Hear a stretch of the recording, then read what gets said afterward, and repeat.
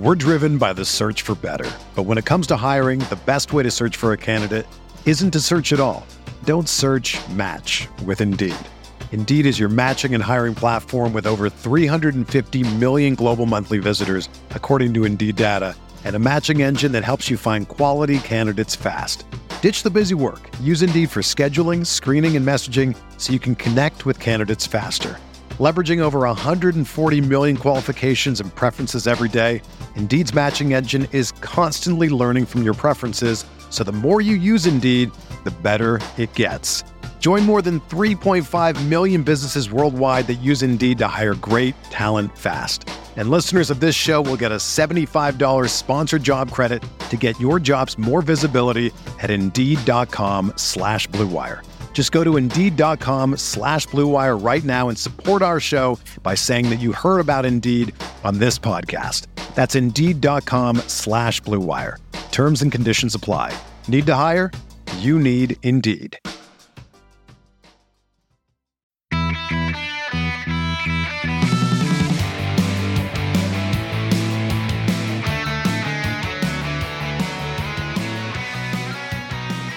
Welcome to episode 263 of the Barcelona podcast, brought to you by the Blue Wire Podcast Network. I'm Dan Hilton, and today I've got Levon, better known as Barceleb, with me again to talk transfers and preview some of those international tournaments starting in the next few days. You ready, Levon?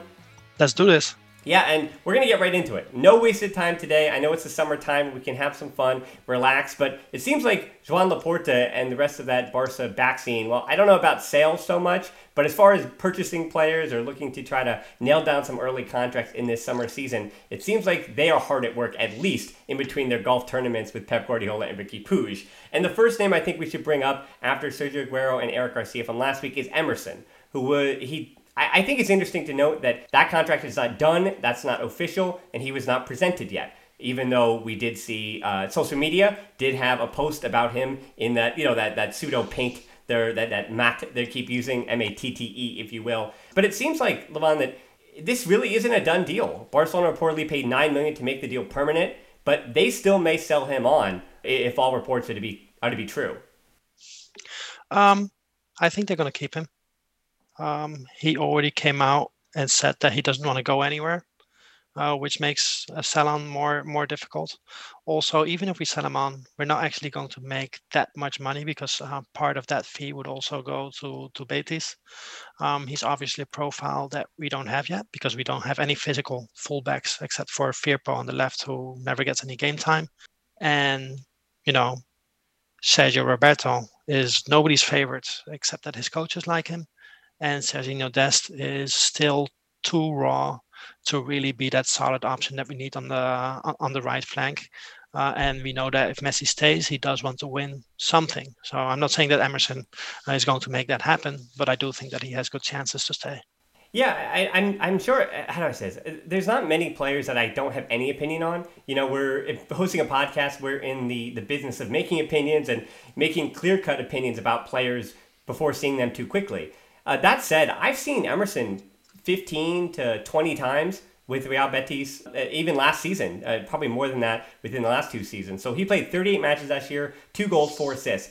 And yeah, he's one of those players that I don't really have a distinct opinion on other than he does everything good or very good or rather well. And I don't think he necessarily does anything particularly poorly. And I think the only fallout or the only issues with trying to prejudge what he'll bring to Barcelona is to, very much like what we talked about with Aguero and Garcia, who we kind of understand what kind of players they are and who they are and what they do well and what they don't do well. But for Emerson, because I think he's so well-rounded, and then the holes in his game, I think, are things that you'd expect, where does he leave a little bit too much room in behind? Yes, when he gets forward, but most fullbacks do. But I also think his defensive work, he's, again, as you said, he's more physical than I think the prototypical Jordi Alba or Serginho Dest or a full attacking fullback like that. He's a Brazilian fullback, and that comes with a lot of stereotypes about, I don't even want to say the name Dani Alves, but yeah, it comes with all those stereotypes. But even an Adriano and what a Brazilian fullback is supposed to be. And for me, Emerson is, just for style of play, he is much more Adriano than he is Dani Alves. And that's not just, and we're not talking about good or bad. I'm just talking about the style that they have in their play, the way that they defend, the way he cuts out different positionings and takes attackers off the ball, the way he I mean, the way as the ball is going forward on the wing, he'll conservatively change his hips and he'll dive in at the last minute, but it's not necessarily a rash tackle, but he uses his physicality to close out that space as opposed to trying to step in earlier up the field. He's willing to trust his speed and his strength in a one-on-one battle, and he does allow a little more cushion for an attacker to run at him, believing that he's going to be able to force him out wide, as opposed to, again, like a Dani Alves would have to step in quickly and cut out that passing lane a little quicker than Emerson is willing to play within himself in a 1v1. So that's kind of my scouting report from Emerson, but I am interested, just as you said, with Messi on that right side. It's all about, for right backs, how you work with Lionel Messi. That's the be-all and end-all, I think, for this coming season if Messi were to stay. And here lies the trap, right? Because every time that we get a new right back, first of all, we compare him to Dani Alves, which is unfair. But second of all, when we look at our right backs and we say, well, they're not physical enough because they cannot defend.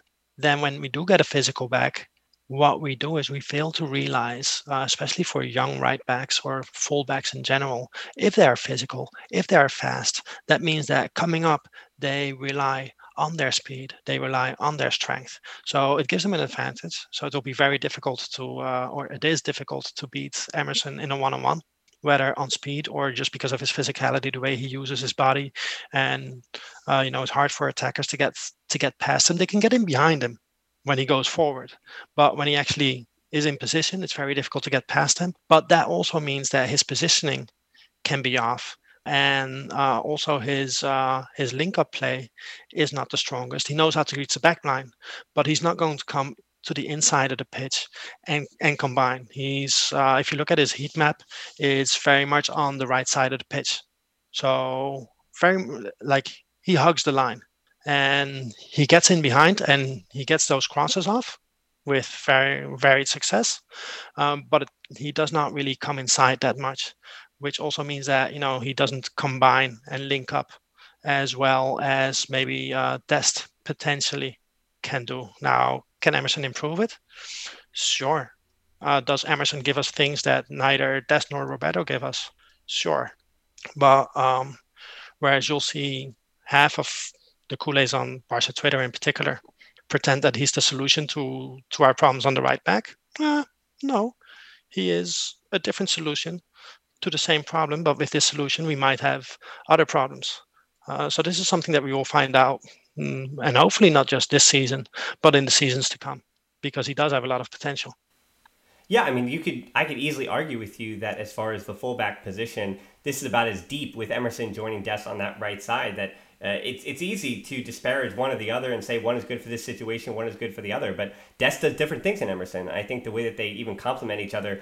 Emerson can also play in 3 at the back as a center back, just like a Junior Firpo. You wouldn't expect him to, but if you're going to play that 3-5-2 and you have Dest on the wing, he is much more of the 1v1. And you were correct to say that I think Dest has much higher potential in 1v1 dribbling on the right wing or the left wing. And he also has, I think, better potential to, as you said, cut inside and combine. That yes, he's Brazilian, but don't stereotype that Emerson is really good with the ball at his feet in that way. He isn't. His samba, his sauce, if you will, comes out wide and comes in, again, a well-rounded game.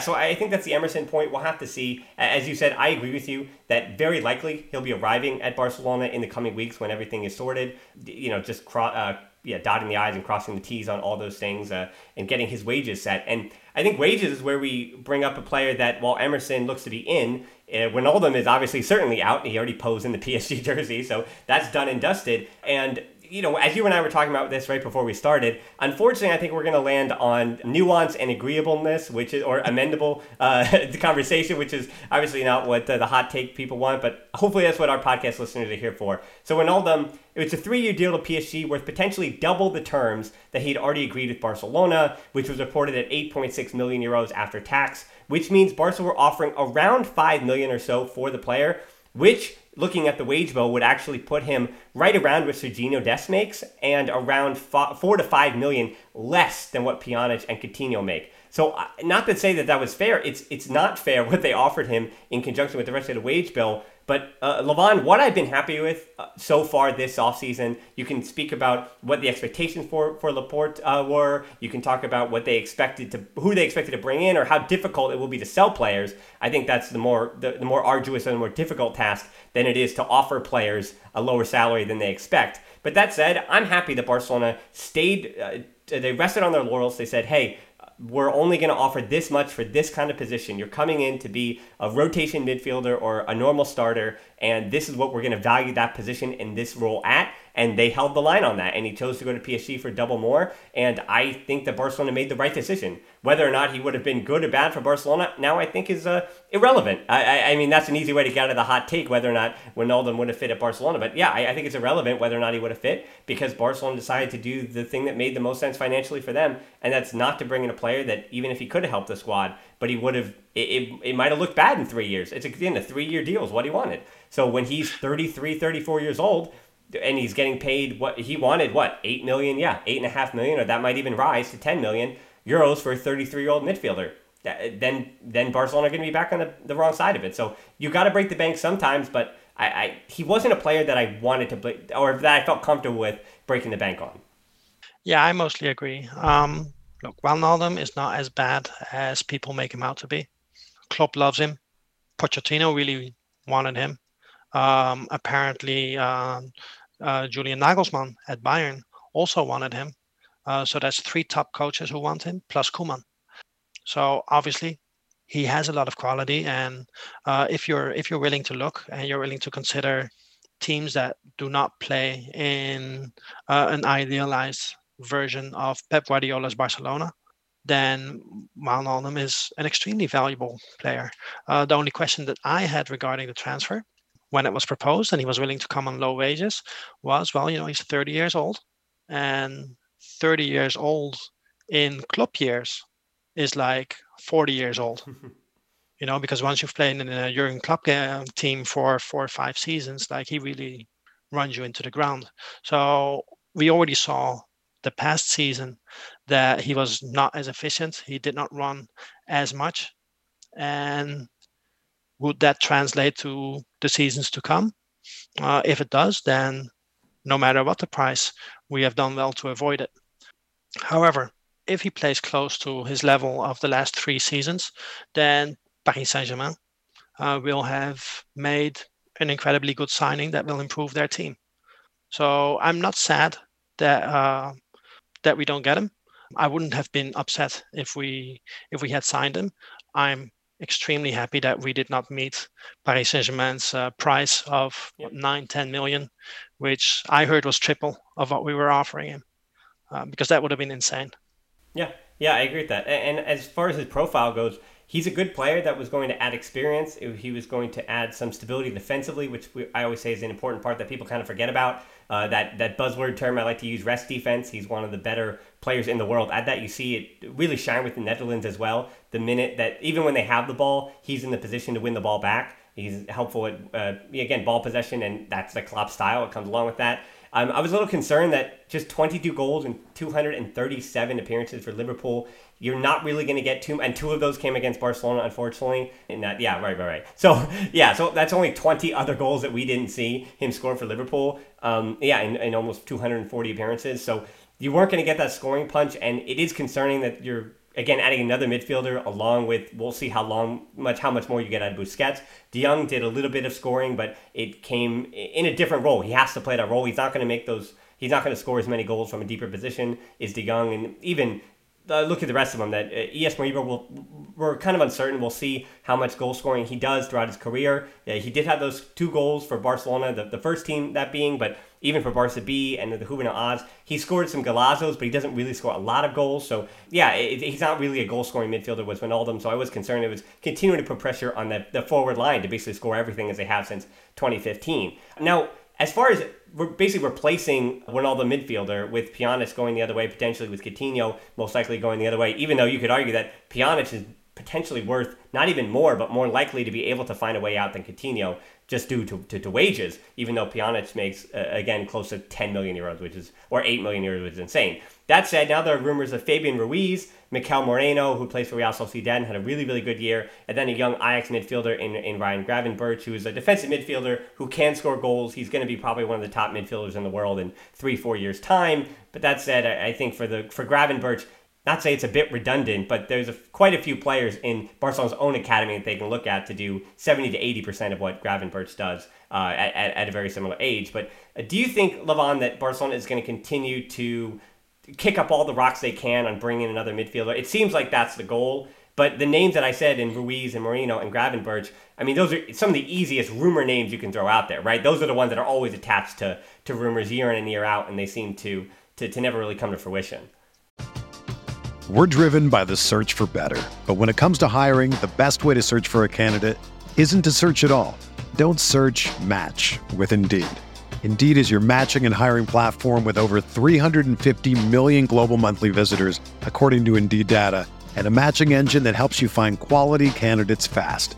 Ditch the busy work. Use Indeed for scheduling, screening, and messaging so you can connect with candidates faster. Leveraging over 140 million qualifications and preferences every day, Indeed's matching engine is constantly learning from your preferences, so the more you use Indeed, the better it gets. Join more than 3.5 million businesses worldwide that use Indeed to hire great talent fast. And listeners of this show will get a $75 sponsored job credit to get your jobs more visibility at Indeed.com/Blue Wire.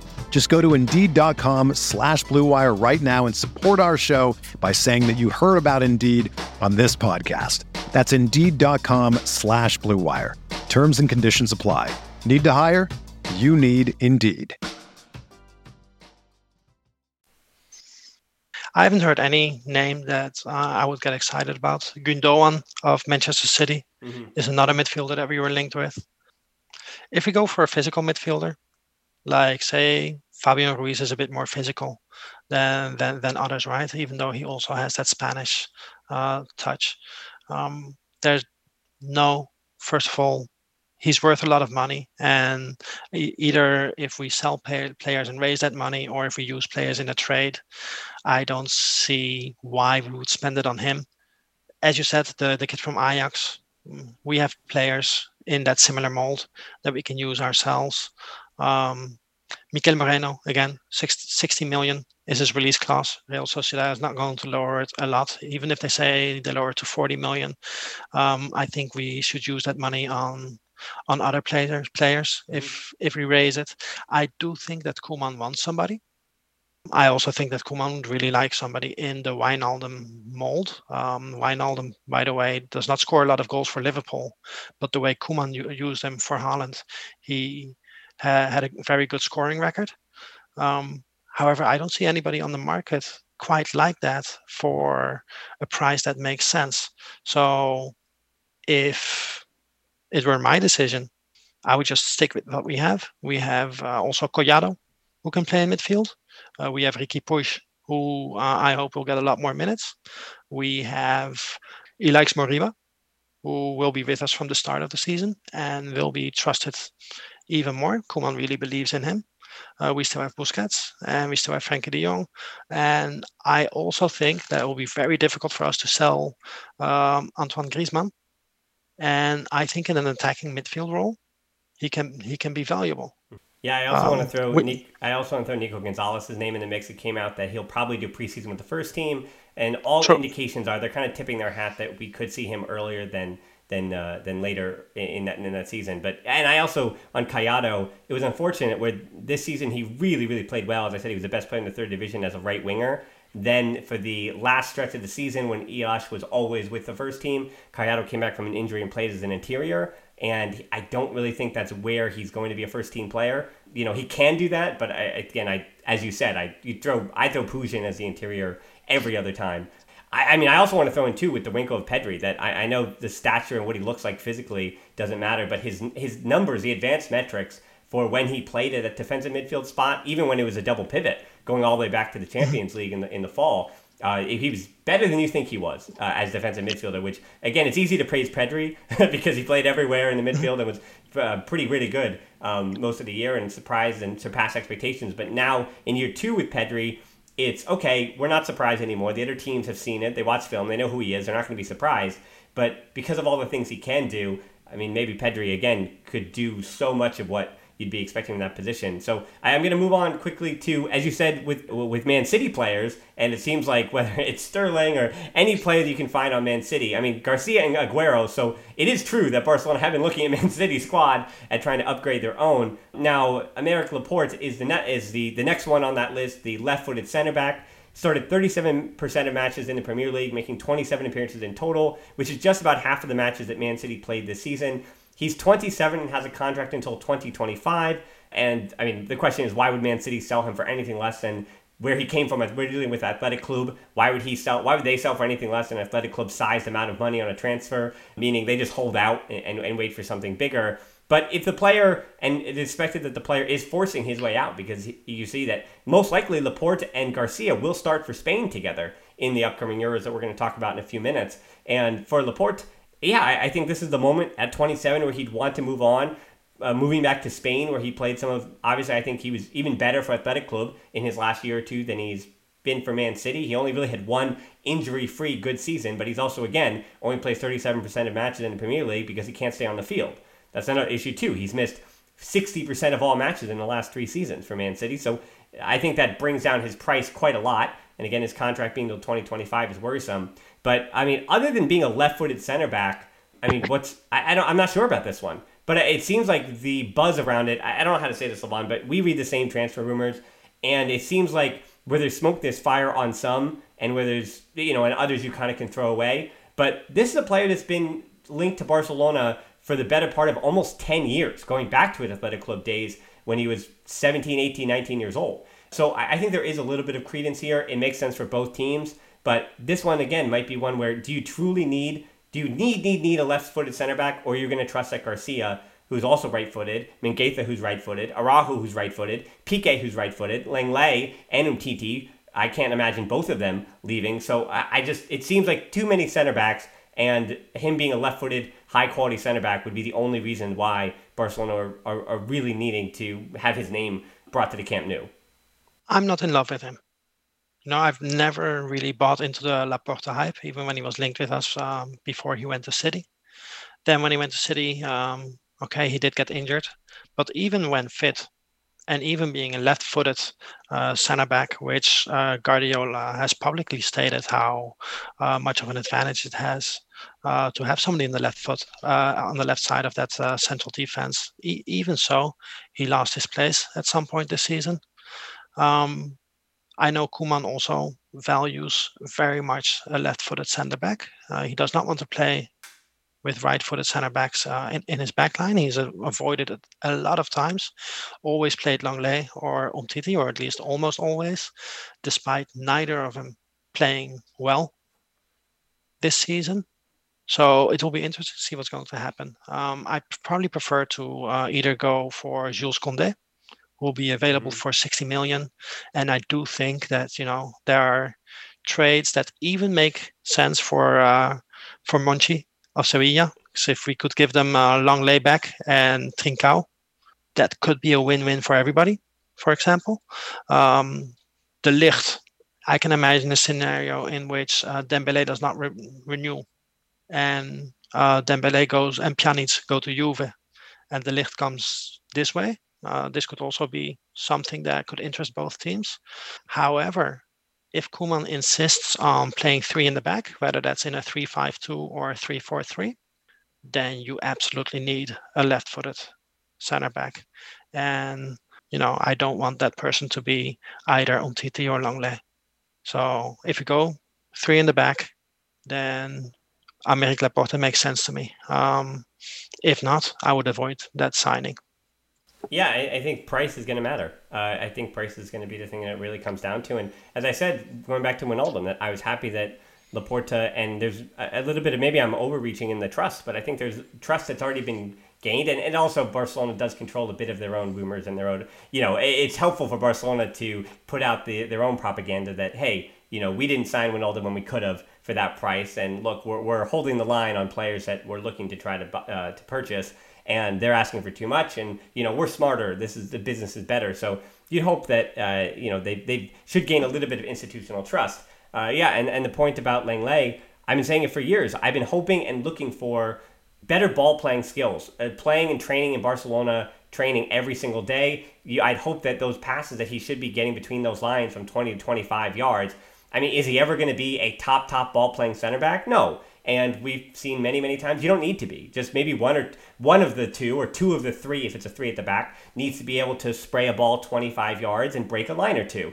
And Lenglet has proven in the last 2-3 seasons that he's not that player, but he's also really good in the air and 50-50, and he's the one who can step up into the midfield. He has the mobility that even though he's not the fastest on the ground 1v1, when the ball's up in the air, he's very good positionally, and he cuts out that first wave of attack. But that said, Lenglet, to me, I've been waiting for that improvement, but other than one or two times, when I'm watching matches, I'll take a note and I'll say, oh, Lenglet, there's that ball. But I only take that note once every 4 weeks, right? And there's, in 7 or 8, 9 games when he makes that pass that you watch Laporte, even in the 37% of matches he played in the Premier League, you go through his highlights. I mean, he plays that ball 2 times a game, right? 3 times a game. So there's certainly things he does. But defensively, the frailties, I don't know if Barcelona actually even wins that we'll say that trade-off between Laporte and Lenglet because of what Laporte, I think, doesn't give you defensively. And also, if he can't stay on the field, durability is something that we have to always mention is an important part of being a footballer. So, I think that'll wrap that up about the transfer section. The only other quick note is I do want to plug the Barca B, who's going to get promoted thing. I teased it a little bit, but I have that on YouTube. And one of the reasons I want to add that amendum to Alex Collado, certainly he'll be playing first-team football, probably with Barcelona next season, but also potentially elsewhere. Remember, Carlos Alenya is also trying to come back from Getafe. I thought he was good enough to potentially be a squad player, but if there is no other midfield, maybe Alenya sticks around, but I mean, if Koeman doesn't want to play him, then he won't play. That said, the one transfer note about Barca B, a 22-year-old winger is coming in, Ferran Jutkla, butcher that one, Jutka, there we go. He's the captain of Espanyol B. He's coming on a free transfer. He only had 5 goals, 2 assists in 28 matches last season. So he comes in, I guess, as a leader, captain of the side. That's not a first-team signing. Don't put that on your radar. If he scored 5 goals in the 3rd division as potentially his team's best player, then, they also were relegated to the 4th division. So that's not going to get the job done. But if he adds some institutional knowledge to the 3rd division, it's helpful because, as I want to remind you, Garcia and Pimienta had one of the youngest Barca B squads of all time. If Collado, Nico Gonzalez, they get promoted, AS Moriba's promoted, next year is also going to be one of the youngest in Barca B history. We saw even 16-year-olds, Gabi, Angel Alarcon, they were 16, they'll be 17 next year. They'll probably be actually main figures in Barcelona B. So it'll be a young squad again, and making a move for a veteran isn't a bad thing. As I had mentioned you'll see in the video, Ray Minaz scored 14 goals this season. Even though he's a 3rd division player from, there's always been in the 2nd or 3rd division in Spanish football and Italian football. You need players like that. It can't be 70% of the squad like it was in 2017-18, but if it is 20% of the squad to have the Ray Menages who score 14 goals for you at 23 years old, 24, he is 24 now, and then Mateus Pereira who's 23 years old and just kind of plays everywhere and doesn't need to fight for promotion with the Pujas and the ES Moribas and Nico Gonzalez. So, I'll give you 30 seconds on this one, Levon. No, you're right. You need a balance there. The only thing that I will say is that 22-year-old is very old to get poached from Espanyol to Barcelona. Usually we take them younger because we rate their academy a lot. Well, Alex Collado, Alejandro Balde, Chus Alba, and that's just off the top of my head. So the list goes on and on and on and on. So let's pivot to a player that Barcelona poached from Ajax's academy, a pretty good academy, and that's Serginho Dest. So, I'm only bringing this up. So he won the first ever, so much history, so much prestige, the first ever CONCACAF Nations League. And no, does that trophy really matter? No, it's the same thing in Europe. The Nations League, it's not really anything yet. It doesn't have any, as I feel like anything that doesn't have history not that it doesn't truly matter yet, but it takes time, and you can throw as many advertising dollars as you want to make people believe that a trophy means something. But the inverse of that is the FA Cup. I think the FA Cup is so exciting. It's the oldest trophy. I enjoy the fact that even though the underdogs don't really win, they do occasionally. It's supposed to be this fun thing, but obviously the marketing and the television television money isn't there. It's being relegated across the world to, we'll say, the less than stellar broadcasting crews and the less than stellar availability for people to even watch. So it's unfortunate to see that. CONCACAF Nations League, though, they do have some big money supporting it because it's the federations. But the reason that match mattered is because it was against Mexico. And I don't mean to be lazy here, but Dest, just like Pedri, he seems a little burnt out. He seems like he played too much football this year. Same thing against Mexico. He did some good things. He played with that sauce, that confidence he does.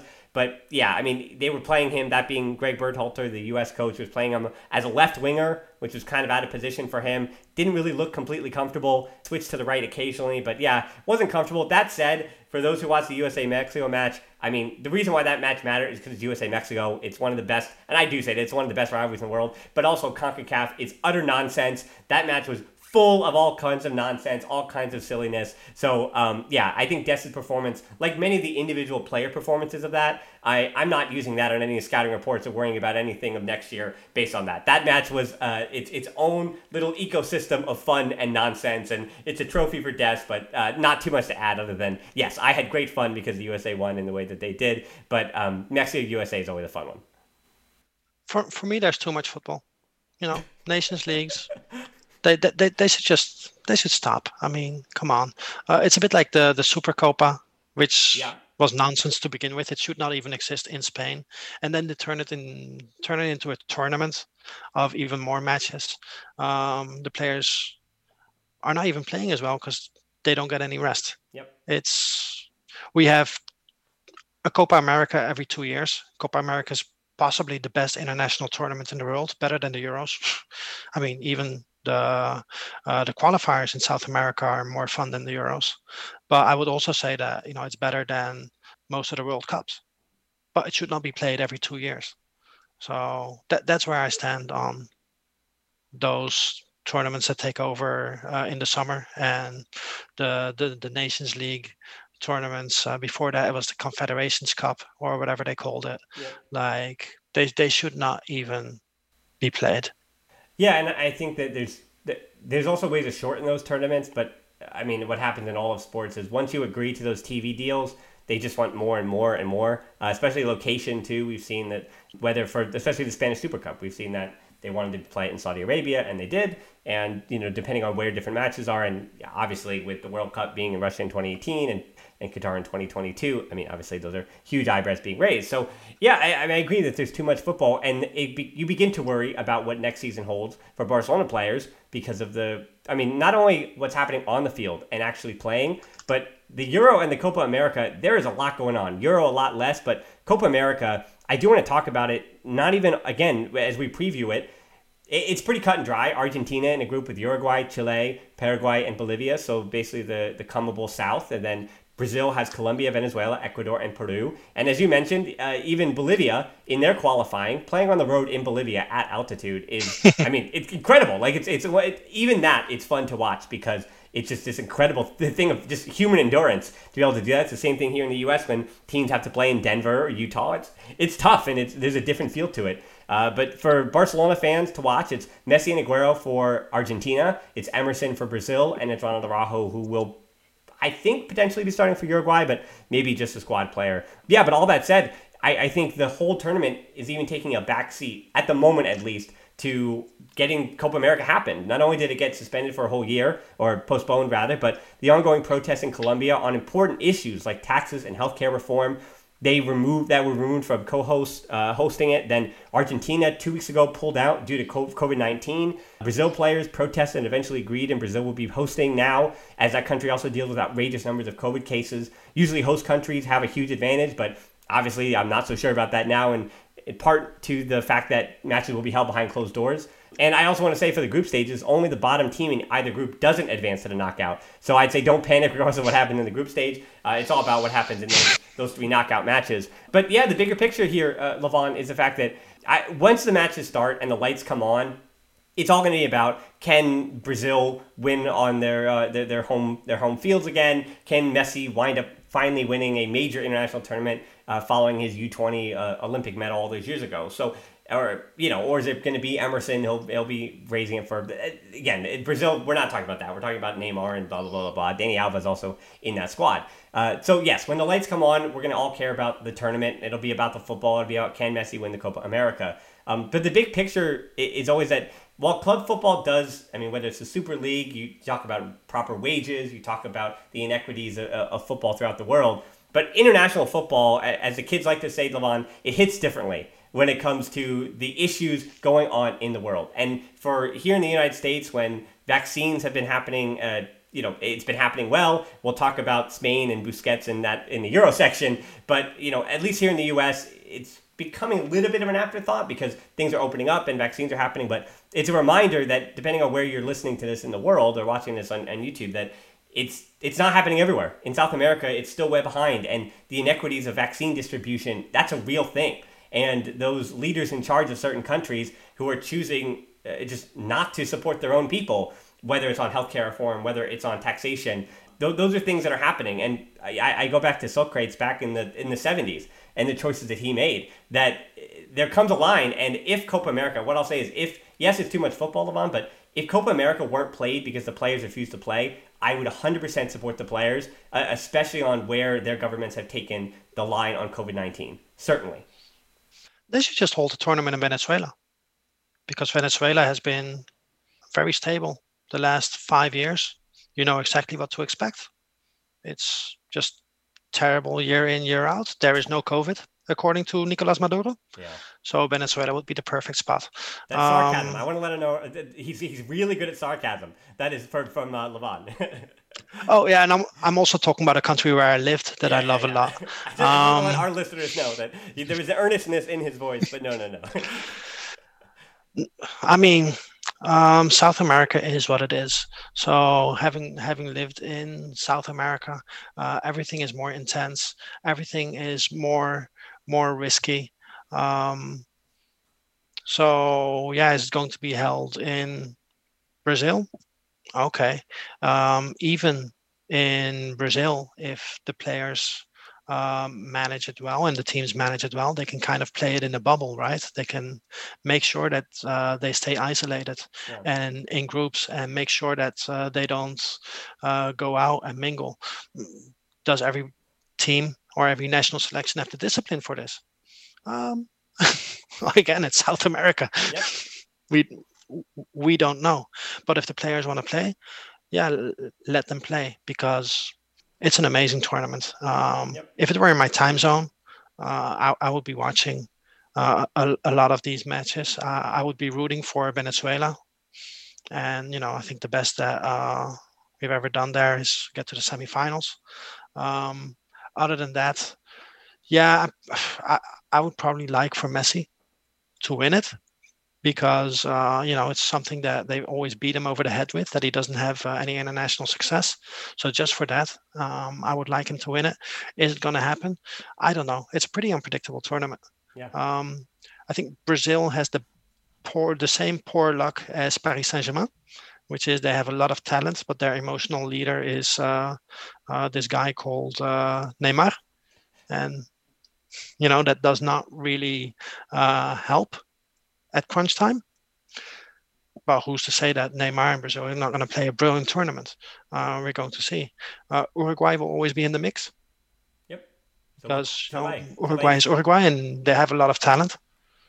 So that's also going to be interesting. I think Argentina probably is starting to have a better team than they have had in the last 10 years. Yeah, I agree with that too.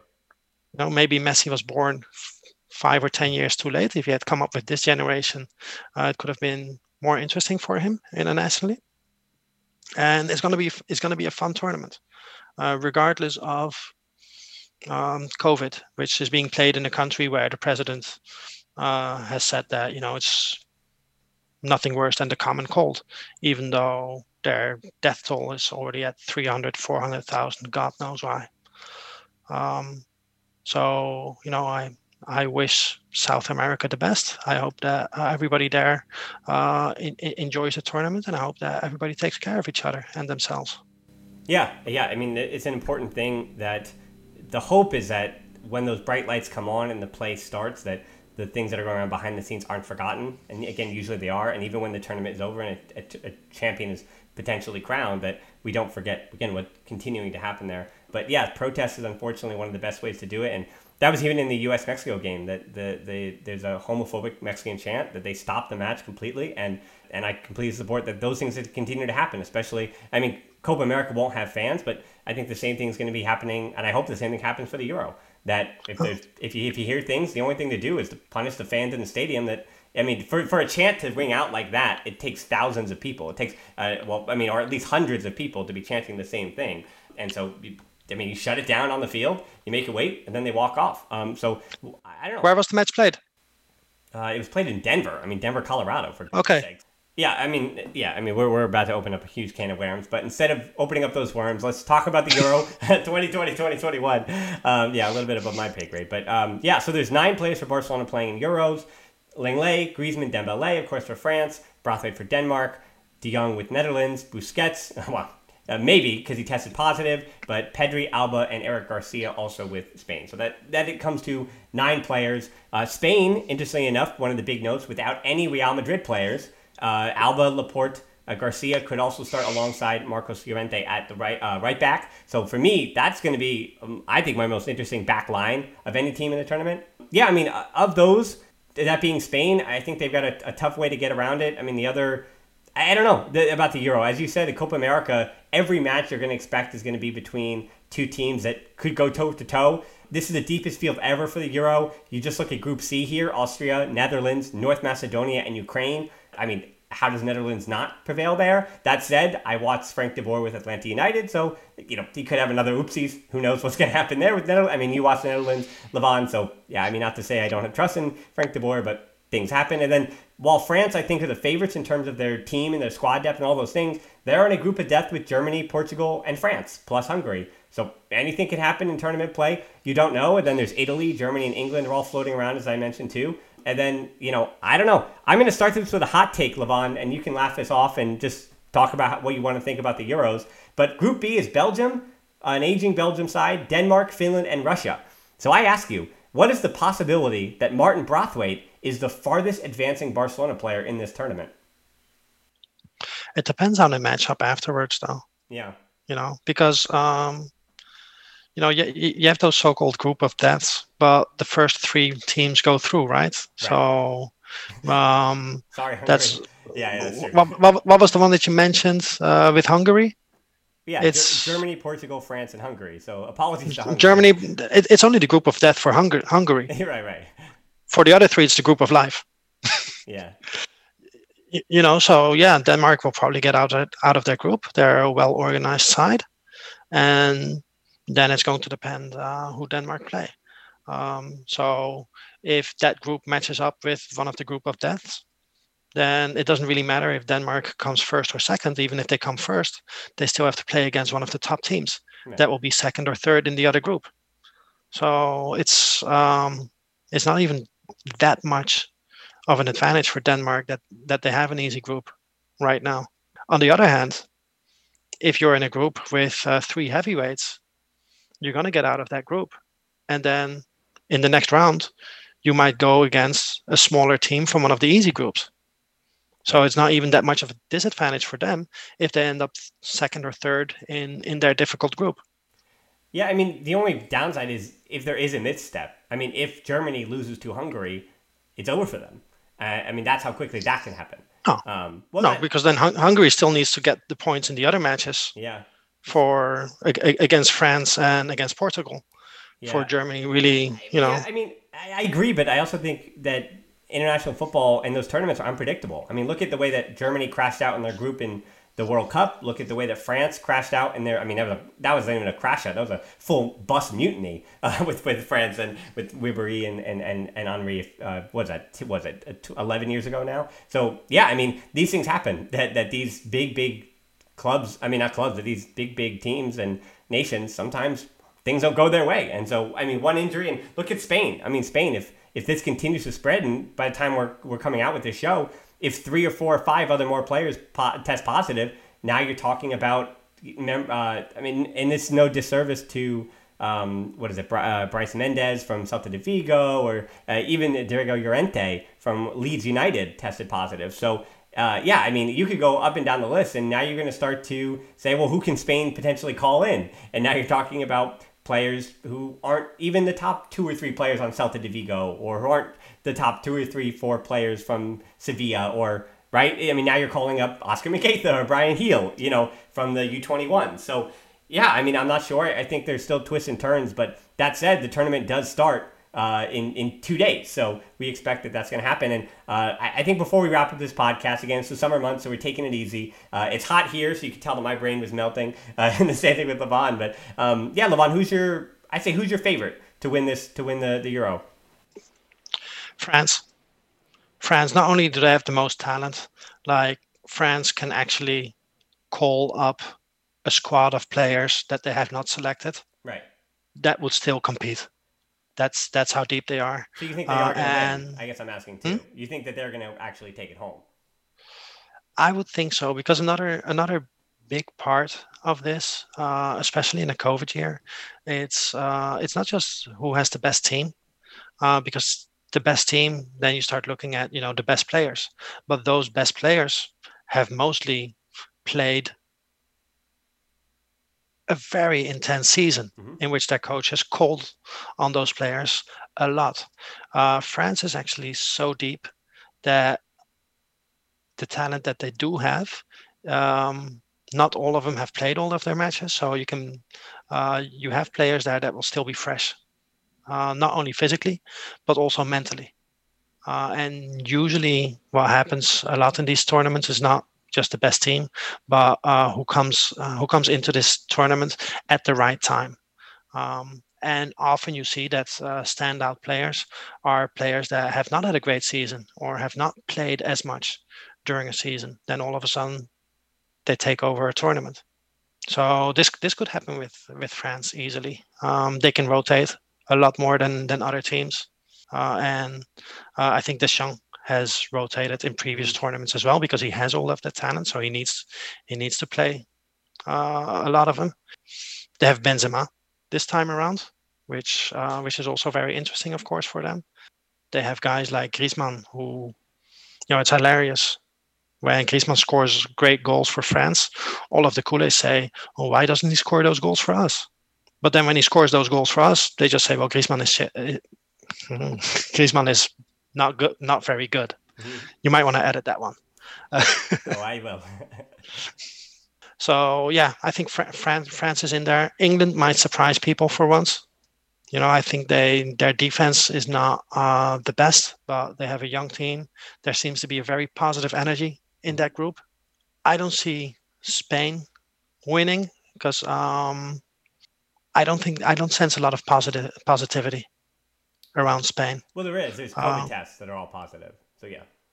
There's COVID tests that are positive. Yeah. COVID tests are positive. There's plenty of positivity, but maybe not the right kind. Yeah, very good point.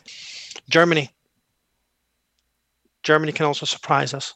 Yeah, I mean, it seems like they've given up on Jurgi Löw completely already, knowing Flick is coming in. But if anything, that might be galvanizing for their final tournament with him, right? The players don't care.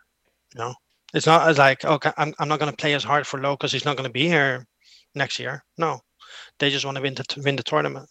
It could be like the typical tournament where somebody like Timo Werner all of a sudden starts scoring again. Yeah. He fluffs all of his chances for Chelsea. And it could be that now he finds his touch in a different environment. So, yeah, it's going to be fun. Not as much fun as the Copa América, but there'll be some good matches there. Yeah, I mean, that's the hope, that they're not only they're good matches, but through the group stage, you kind of get through it because team just needs a number of points. So I always say, as much fun as that final match day is supposed to be, it winds up not really being much fun. Teams are being rotated. Teams are just trying to get as many points as they need to move on in an advantageous position. So they don't want to get hurt. They just want to manage to get the points and move on. Again, there are teams that unfortunately are going to be on the receiving end of some big walloping, if you will, from some of the giants. Again, I think Portugal, Italy, don't forget about them. So, yeah, I mean, fortunately for this one, because the field is as deep as ever, it means none of the we'll say giants missed out at all. So it's all the regular big countries you expect to be there. All of them are there because they all got many, many opportunities to get there. And that's why there are new teams like in North Macedonia who's going to be there. And I enjoy even watching Scotland has made their return for the first time since 1998 to a major tournament. So you have fun storylines like that, England against Scotland. So no Barcelona players to watch. So those are games you just watch as neutrals. And that's my one part of enjoying international football, Levant, is that I get to watch as a neutral. I just get to take in the games. And it's that time of the year where, because transfer buzz is everywhere, a player shines for North Macedonia or Ukraine or Austria, and I get to go, hey, should Barcelona be looking at that player? Or, should we, even after watching the U21, I'm taking notes. I'm looking at even the Denmark U21s and going, hey, they've got some pretty talented players. Are those Barcelona level in 3-4 years? And I mean, the answer is probably no. They're probably West Ham or Everton level and at their best. But hey, this is the moment when you get to kind of enjoy those ideas and hypotheticals of blah, blah, blah, blah, blah, because it's the summertime. So we do appreciate everyone for joining us. Remember, we will continue to have shows every single week. But that'll wrap it up this edition of the show for this week's edition of the Barcelona Podcast. Remember, we're on Twitter and on Instagram at the Barcelona Pod. You can also find us individually on our handles, of course. He's Barcelev. That's easy to find with Barca and then CLEV. And then you can join our closed Facebook group, the Barcelona Podcast. I'm asking the questions. You just got to provide the answers, and I'll let you into that closed group. And then Patreon is how we keep making these shows. Always, always appreciated from them. You can listen to these without the ads over there, so it's a little incentive to support the show. And we're on YouTube, as you know. I'm plugging again that Barca B, who will get promoted video that I just did yesterday. So that's at the Barcelona Podcast over there. But most importantly, thanks so much for listening to the show. Until next time, we'll talk to you soon, and Forza Barca. Visca el Barça!